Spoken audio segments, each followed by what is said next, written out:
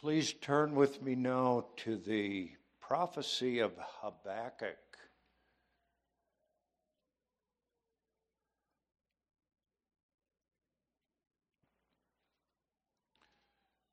We're going to read this evening chapter 1, verse 1, through chapter 2, verse 4 of Habakkuk's prophecy. And the sermon text this evening is the last part of chapter 2, verse 4. Beginning then with chapter 1, the burden which Habakkuk the prophet did see. O Lord, how long shall I cry, and thou wilt not hear? Even cry unto thee of violence, and thou wilt not save. Why dost thou show me iniquity and cause me to behold grievance? For spoiling and violence are before me, and there are that raise up strife and contention. Therefore the law is slacked, and judgment doth never go forth. For the wicked doth compass about the righteous, therefore wrong judgment proceedeth. You must understand that the prophecy of Habakkuk is a conversation between the prophet and God. Habakkuk has been speaking in those first 4 verses, and now God responds and answers. Behold ye among the heathen, and regard and wonder marvelously, for I will work a work in your days which ye will not believe, though it be told you. For lo, I raise up the Chaldeans, that bitter and hasty nation, which shall march through the breadth of the land to possess the dwelling places that are not theirs. They are terrible and dreadful. Their judgment and their dignity shall proceed of themselves. Their horses also are swifter than the leopards, and are more fierce than the evening wolves. And their horsemen shall spread themselves, and their horsemen shall come from far. They shall fly as the eagle that hasteth to eat. They shall come all for violence. Their faces shall sup up as the east wind, and they shall gather the captivity as the sand. And they shall scoff at the kings, and the princes shall be a scorn unto them. They shall deride every stronghold, for they shall heap dust and take it. Then shall his mind change, and he shall pass over and offend, imputing this his power unto his God. And now Habakkuk speaks once again in response to what God had just said. Art thou not from everlasting, O Lord my God, mine Holy One? We shall not die.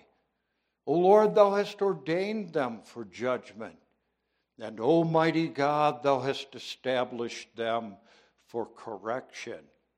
Thou art of purer eyes than to behold evil, and canst not look on iniquity. Wherefore lookest thou upon them that deal treacherously? Then holdest thy tongue when the wicked devoureth the man that is more righteous than he. And makest men as the fishes of the sea, as the creeping things that have no ruler over them. They take up all of them with the angle.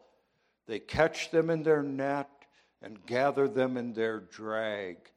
Therefore they rejoice and are glad. Therefore they sacrifice unto their net and burn incense unto their drag, because by them their portion is fat and their meat plenteous. Shall they therefore empty their net and not spare continually to slay the nations? I will stand upon my watch and set me upon the tower, and will watch to see what he will say unto me, and what I shall answer when I am reproved. And the Lord's answer comes in verses 2 through the end of chapter 2.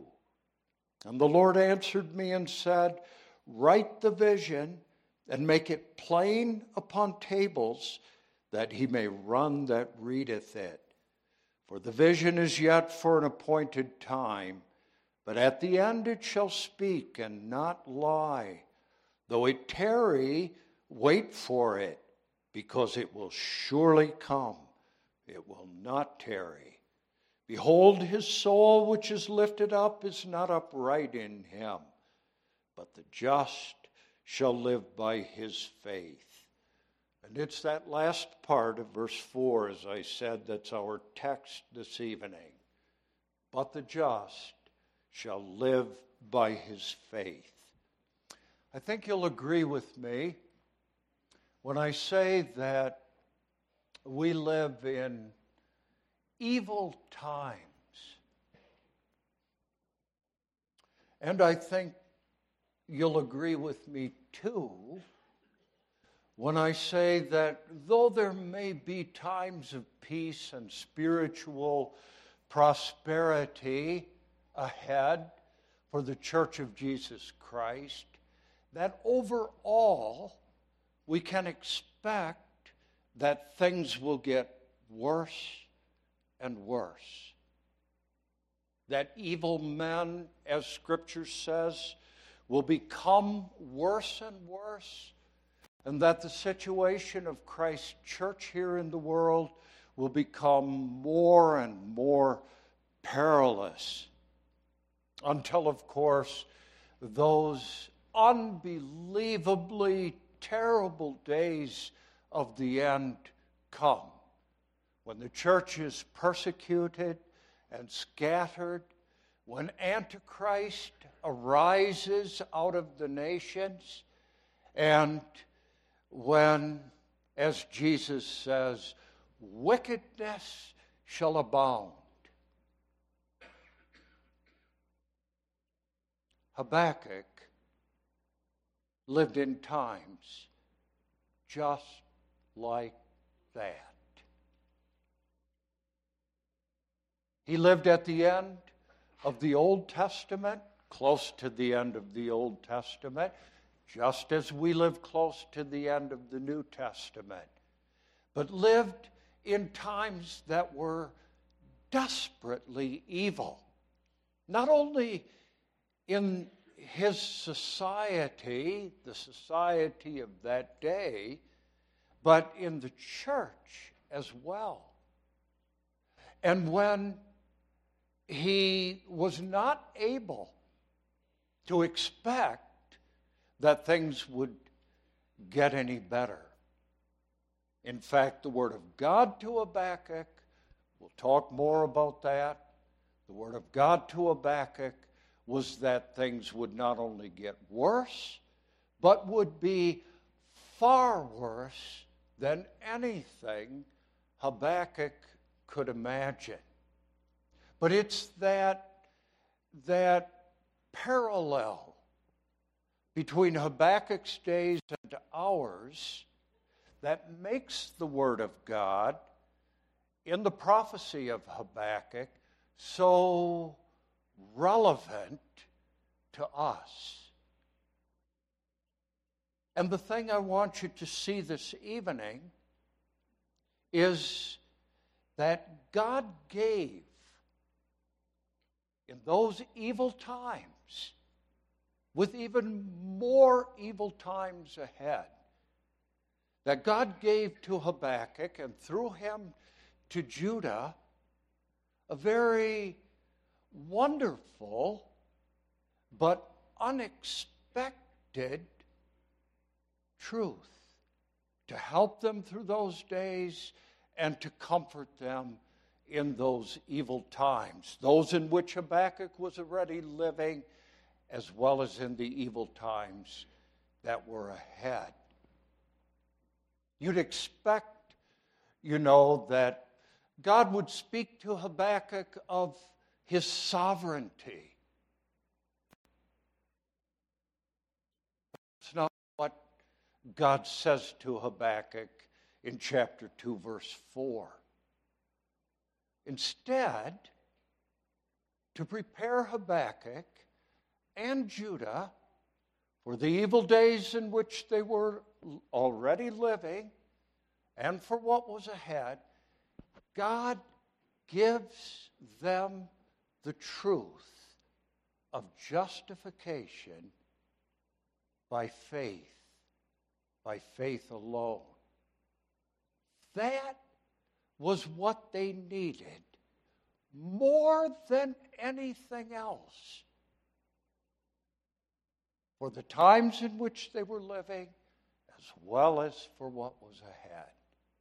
Not what you would expect, is it? You wouldn't expect that God would give them doctrine to help them. Nor would you expect that God, in giving them doctrine, would give them the doctrine of justification by faith alone as the thing that they needed most. But you understand, I trust, that God was not only giving that truth to Habakkuk and to Judah, but to us also. That's the help that we need in these desperately evil days in which we live. And when things get worse for us, when God delivers his New Testament church into the hands of the ungodly world and into the hands of Antichrist, as he delivered Judah into the hands of the Babylonians, then this is the truth that we need. The just shall live by faith. And that's the truth to which I call your attention this evening. I want to show you, first of all, Judah's need for that truth. What was happening, what was going to happen to Judah, and why they needed the truth of justification by faith. Because their need is our need. And then I want to talk about that doctrine of justification by faith, and finally show you why that's what we need. When Antichrist comes, when the church is scattered, when those days come that are so evil that Jesus says it's an amazing thing that even the elect will survive those days. All that happens, then the truth of justification will be what we need. And I want to show you as best I can why that is. And that will be the third point of this evening's sermon. So what was happening in Judah? You know anything about the prophecy of Habakkuk? When he prophesied, what was happening in the days of his prophecy? You turn to Habakkuk chapter 1. You remember that in those first 4 verses, Habakkuk himself is speaking. And he's talking about all the sin that he witnessed in Judah.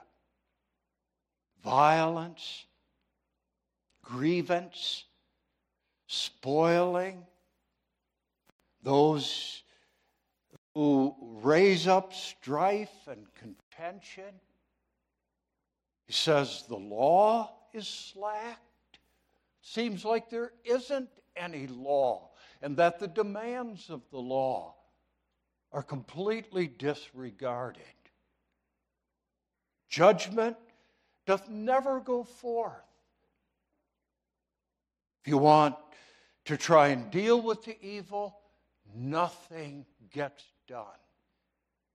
For the wicked, he says, doth compass about the righteous, and therefore wrong judgment proceedeth. They're in the majority. They're the ones who seem to have the reins of the nation in their hands. And the only result is that things in the nation get worse and worse. And he says to God, don't you see? Aren't you going to do anything about it? How long shall I cry? And thou wilt not hear. Even cry out unto thee of violence, and thou wilt not save.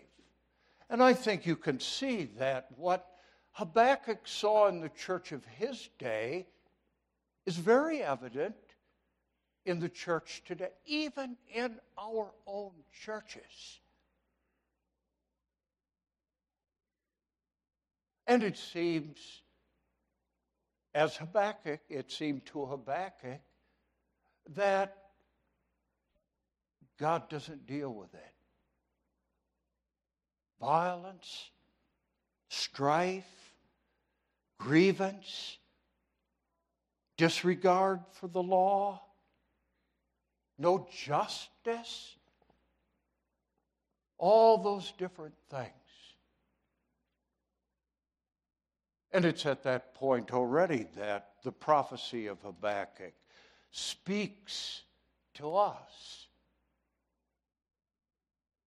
And those, of course, who are like Habakkuk, concerned about evil in the church, cry to God about it, even when it seems as though he doesn't hear. But God's answer to Habakkuk is that things are only going to get worse. God says to Habakkuk, I see. I know what's happening. And the Babylonians are coming. And they're going to take the people into captivity. They're going to march through the breadth of the land. They're going to take the whole land as their own. They're terrible and dreadful. God doesn't make any effort to take away the horrors of what was ahead for the nation of Judah. He was going to give his church, he says, into the hands of the ungodly. And that was partly due to the sins of God's church.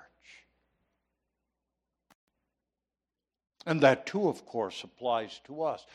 We know what's ahead for the church of Jesus Christ. And if anything, it's far worse than what was ahead for Judah. When Antichrist arises, when those last days come, then the horror of those days will be beyond anything we can possibly imagine. We know that from the Word of God. Jeremiah, in the book of Lamentations, describes after the event what the coming of Babylon would mean. Lamentations 5. And he acknowledges that that was the result of Judah's sins. Our fathers have sinned, and we have borne their iniquities, he says.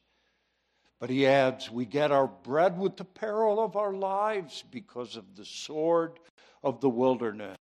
Our skin was black like an oven because of the terrible famine. They ravished the women in Zion and the maids in the cities of Judah. Princes are hanged up by their hand. The faces of elders were not honored.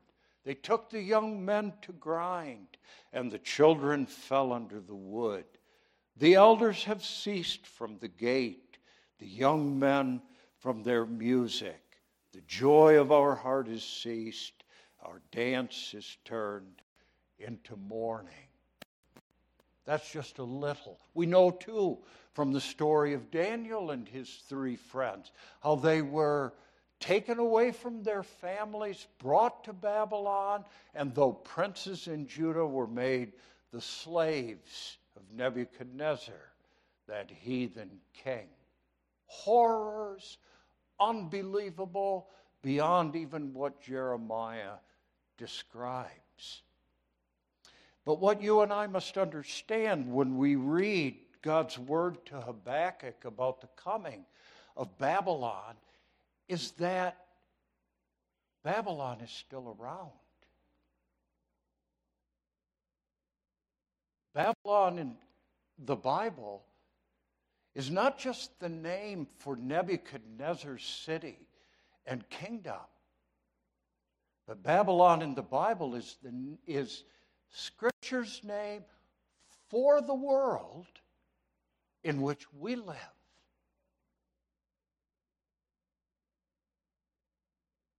Revelation chapters 16 through 18 make that clear. There, this world, this evil world in which we live, this world which hates God's church, and more looks to destroy God's church, is in Revelation 16 through 18, in its cooperation with the false church, called Babylon. So Babylon is still around. And when you see the world becoming more and more wicked, then it should be evident to you that it's the same Babylon that was there in the days of Habakkuk. You should see Babylon coming. And what happened to Judah in the days of Habakkuk was a picture then of what's going to happen when Babylon, if I may put it that way, reaches its final power and glory in the kingdom of Antichrist. So when God says to Habakkuk, Babylon is coming, then he's saying that to us too. And what you see happening in our society is a fulfillment of God's word to Habakkuk. And as Babylon rises once again, then the same thing will happen. For our sins, for our weaknesses, in chastisement, God is going to deliver his church once more into the hands of Babylon in those terrible days that lie ahead for the church. This is prophecy, not just a description of what happened in Habakkuk's days in the Old Testament. You see that? Now, Habakkuk's reaction to that in the last part of chapter 2 is, Babylon? You're going to give us into the hands of Babylon? Yes, we've sinned. We acknowledge that. But Babylon? How can that be? How can it be that we are going to be given into the hands of those who are even more wicked than we are? That's Habakkuk 1, verse 13. Wherefore lookest thou upon them that deal treacherously, and hold thy tongue when the wicked devoureth the man that is more righteous than he? These are people who worship their nets and their fishing poles. These are people who ascribe their victories to gods who are not gods. And we're going to be brought into captivity by them? How can that be? Thou art purer of eyes than to behold evil, and canst not look on iniquity. How can a holy God allow such things to happen to his church? But then Habakkuk, and that's where chapter 2 verse begins, Habakkuk says, I've said enough. I've remembered I'm talking to God. And I've probably said way more than I should have said. So I'm going to go up into my tower and wait for an answer, and I'm not going to say anything else. And God's answer comes to him. And the heart of that answer is Habakkuk 2 verse 4. The just shall live by faith. Everything you say about Babylon is true, Habakkuk. But you must know this. You must know this as you witness the sins of Judah. Worldliness, complacency, all the things that were happening in the church then and that so often characterized the church today. You need to know this. The just shall live by faith. And if you think about what's ahead for the church, then this is what you need more than anything else. The just shall live by faith. Now that's the doctrine that we know as the doctrine of justification by faith alone. That doctrine that charmed Martin Luther out of the Roman Catholic Church and into a position of leadership in the great Reformation of the 16th century. That's the doctrine. That's what God gave Habakkuk. To get him and Judah through the times in which they lived and through what was ahead. Doctrine. And this doctrine. And I trust that you know what justification by faith means. You do, don't you? Don't you?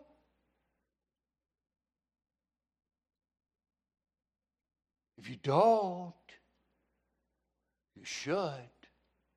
As children of the Reformation, but also as those who've read the prophecy of Habakkuk and all the other passages of Scripture that teach that important doctrine.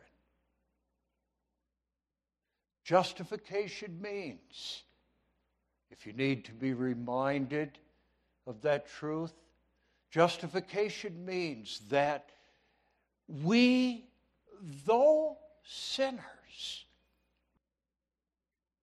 are viewed by God Himself, the judge of heaven and earth, not as sinners,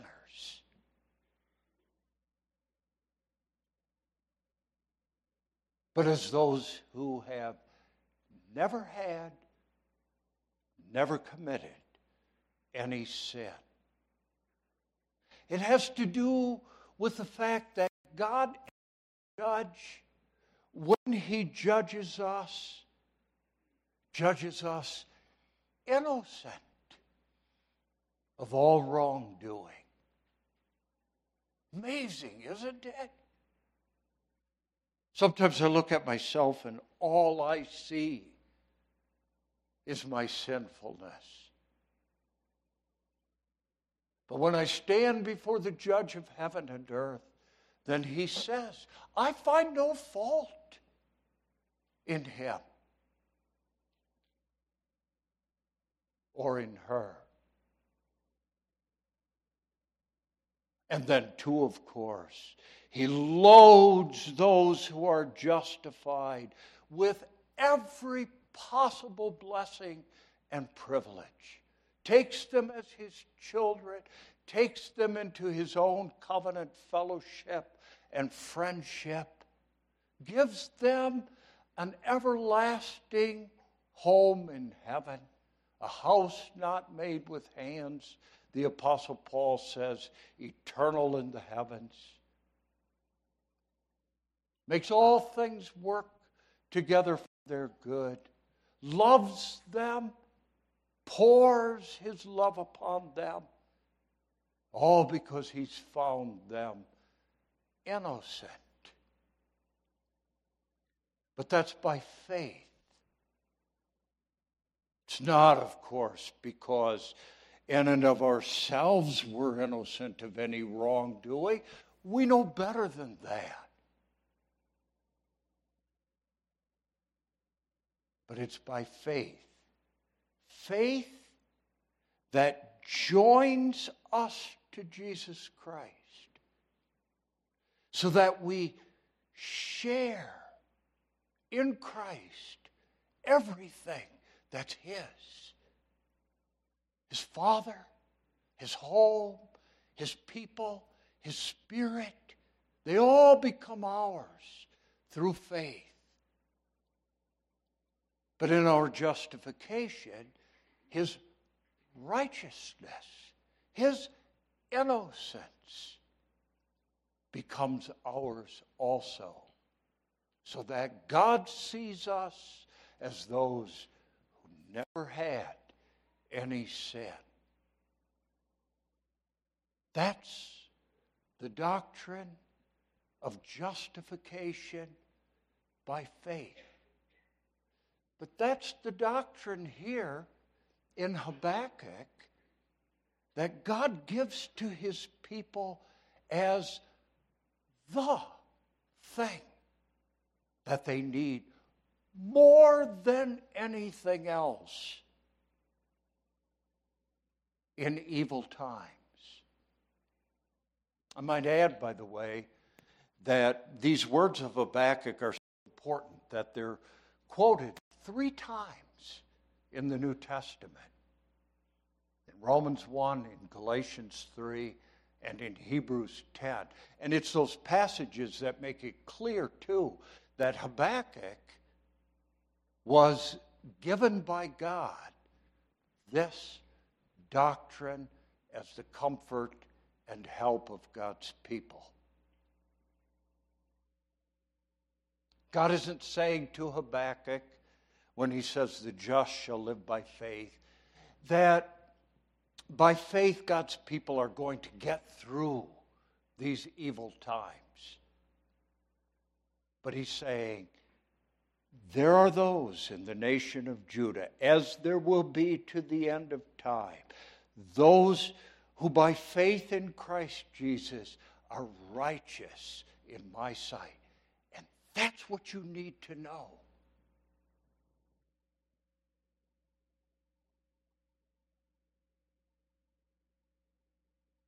That's what you need to know.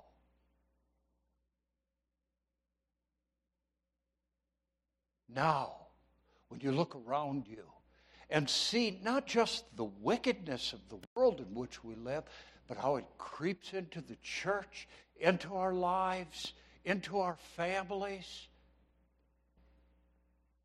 how sometimes our children are drawn away by the wickedness of the world. How it spoils sometimes our lives, both in the church and in the home. When you see that, that's the Word of God in Habakkuk 2, verse 4. Then what you must remember, first of all, is that doctrine. That's, I suppose, something we need to be reminded of. That doctrine is not something to complain about. As many do in the church. Give us more practical preaching.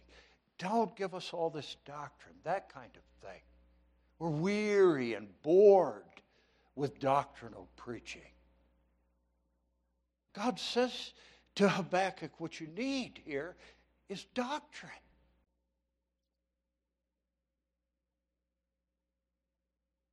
In this case, that wonderful doctrine of justification by faith. That the perfect obedience, the holiness, the righteousness of Jesus Christ are ours through that faith that unites us to Him and makes us bone of His bone and flesh of His flesh. But then the question is, why that? Why is that what we need? In an evil world,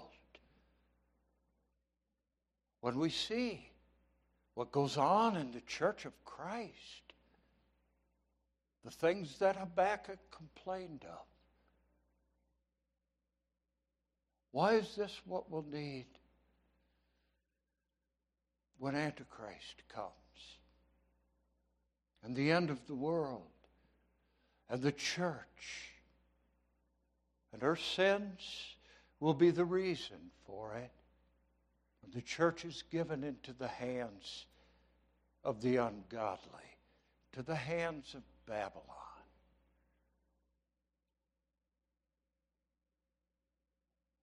And when those horrible days of the end come, if not on us, on our children and grandchildren, why? Why do we need this doctrine? And why do we need it more than anything else? Do you know?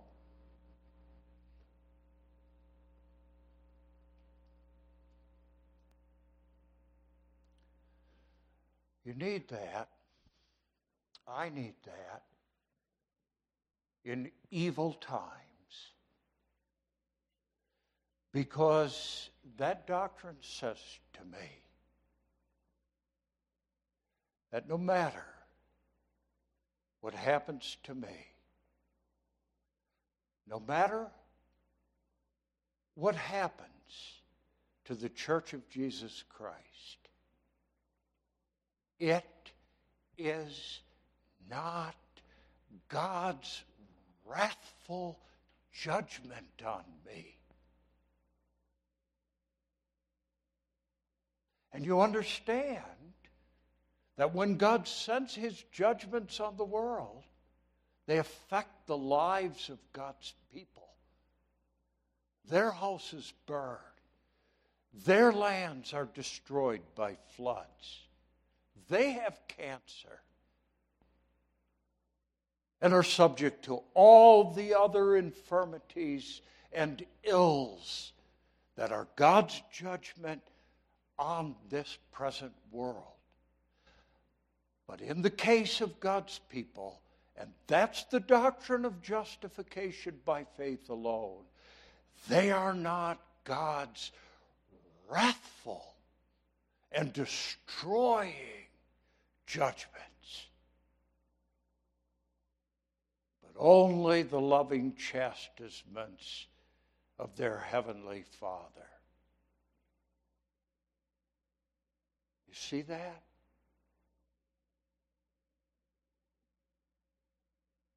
I need that. And I'm sure you do too. Because when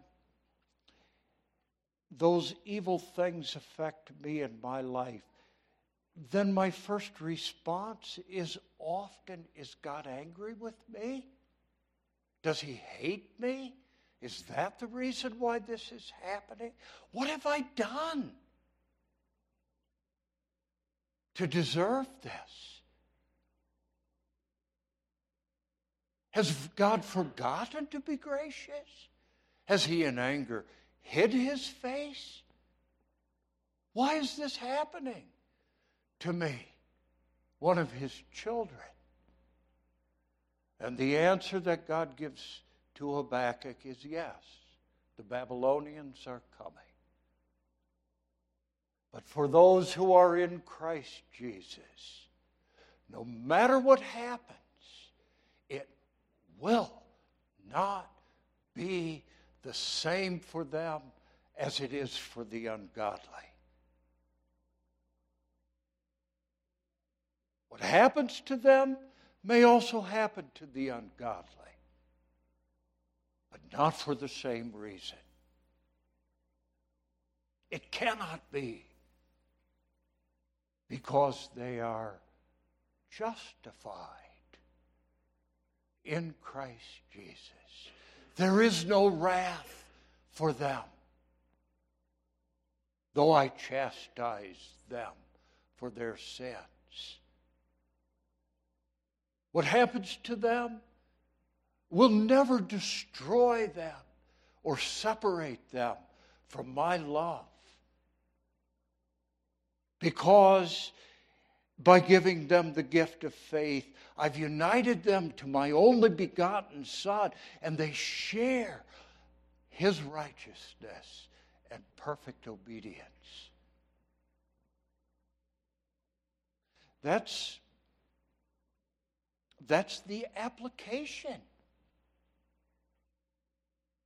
to us of the doctrine of justification by faith here in Habakkuk. That's what God is saying to his people. What he said then, he says now. You get that? Cancer. Persecution. The scattering of the church in those last days. The horrors of persecution.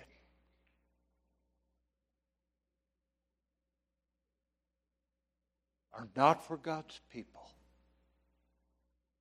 anything ever but the loving chastisement of their heavenly Father. Never, never, ever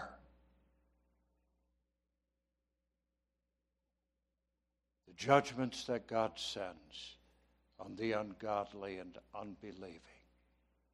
Never.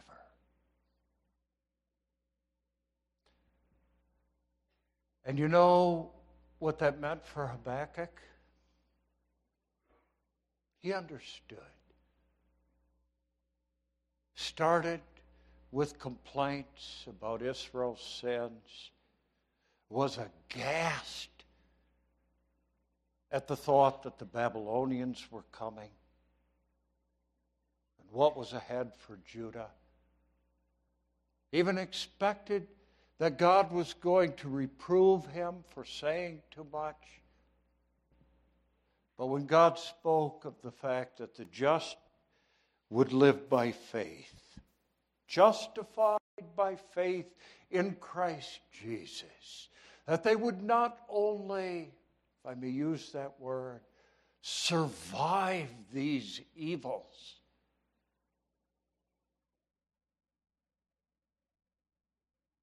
but would be blessed in God and in Jesus Christ, who was coming forever. When Habakkuk got that, as we must get it, then his response was, it doesn't matter. I understand that it doesn't matter what happens, what's ahead. Chapter 3, the end of the prophecy. Although the fig tree shall not blossom, neither shall fruit be in the vines. The labor of the olive shall fail, and the field shall yield no meat. Flocks shall be cut off from the fold, and there shall be no herd in the stalls. Imagine that? Nothing left.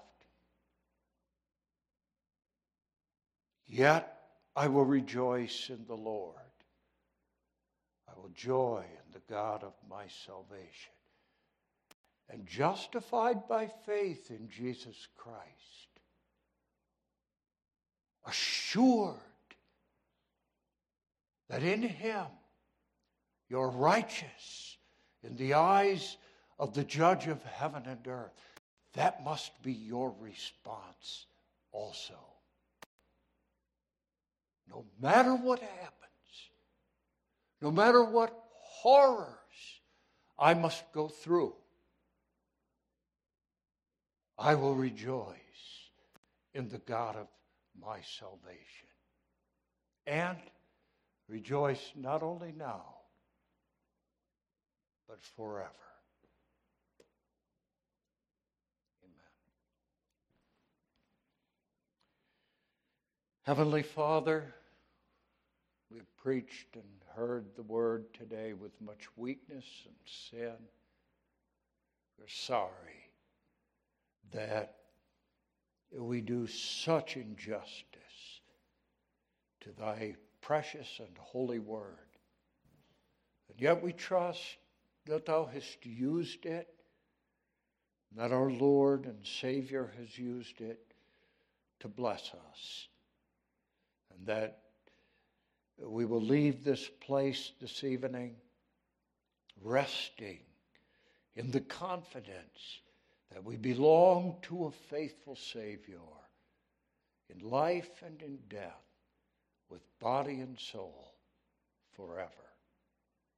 Forgive us the sins we have committed.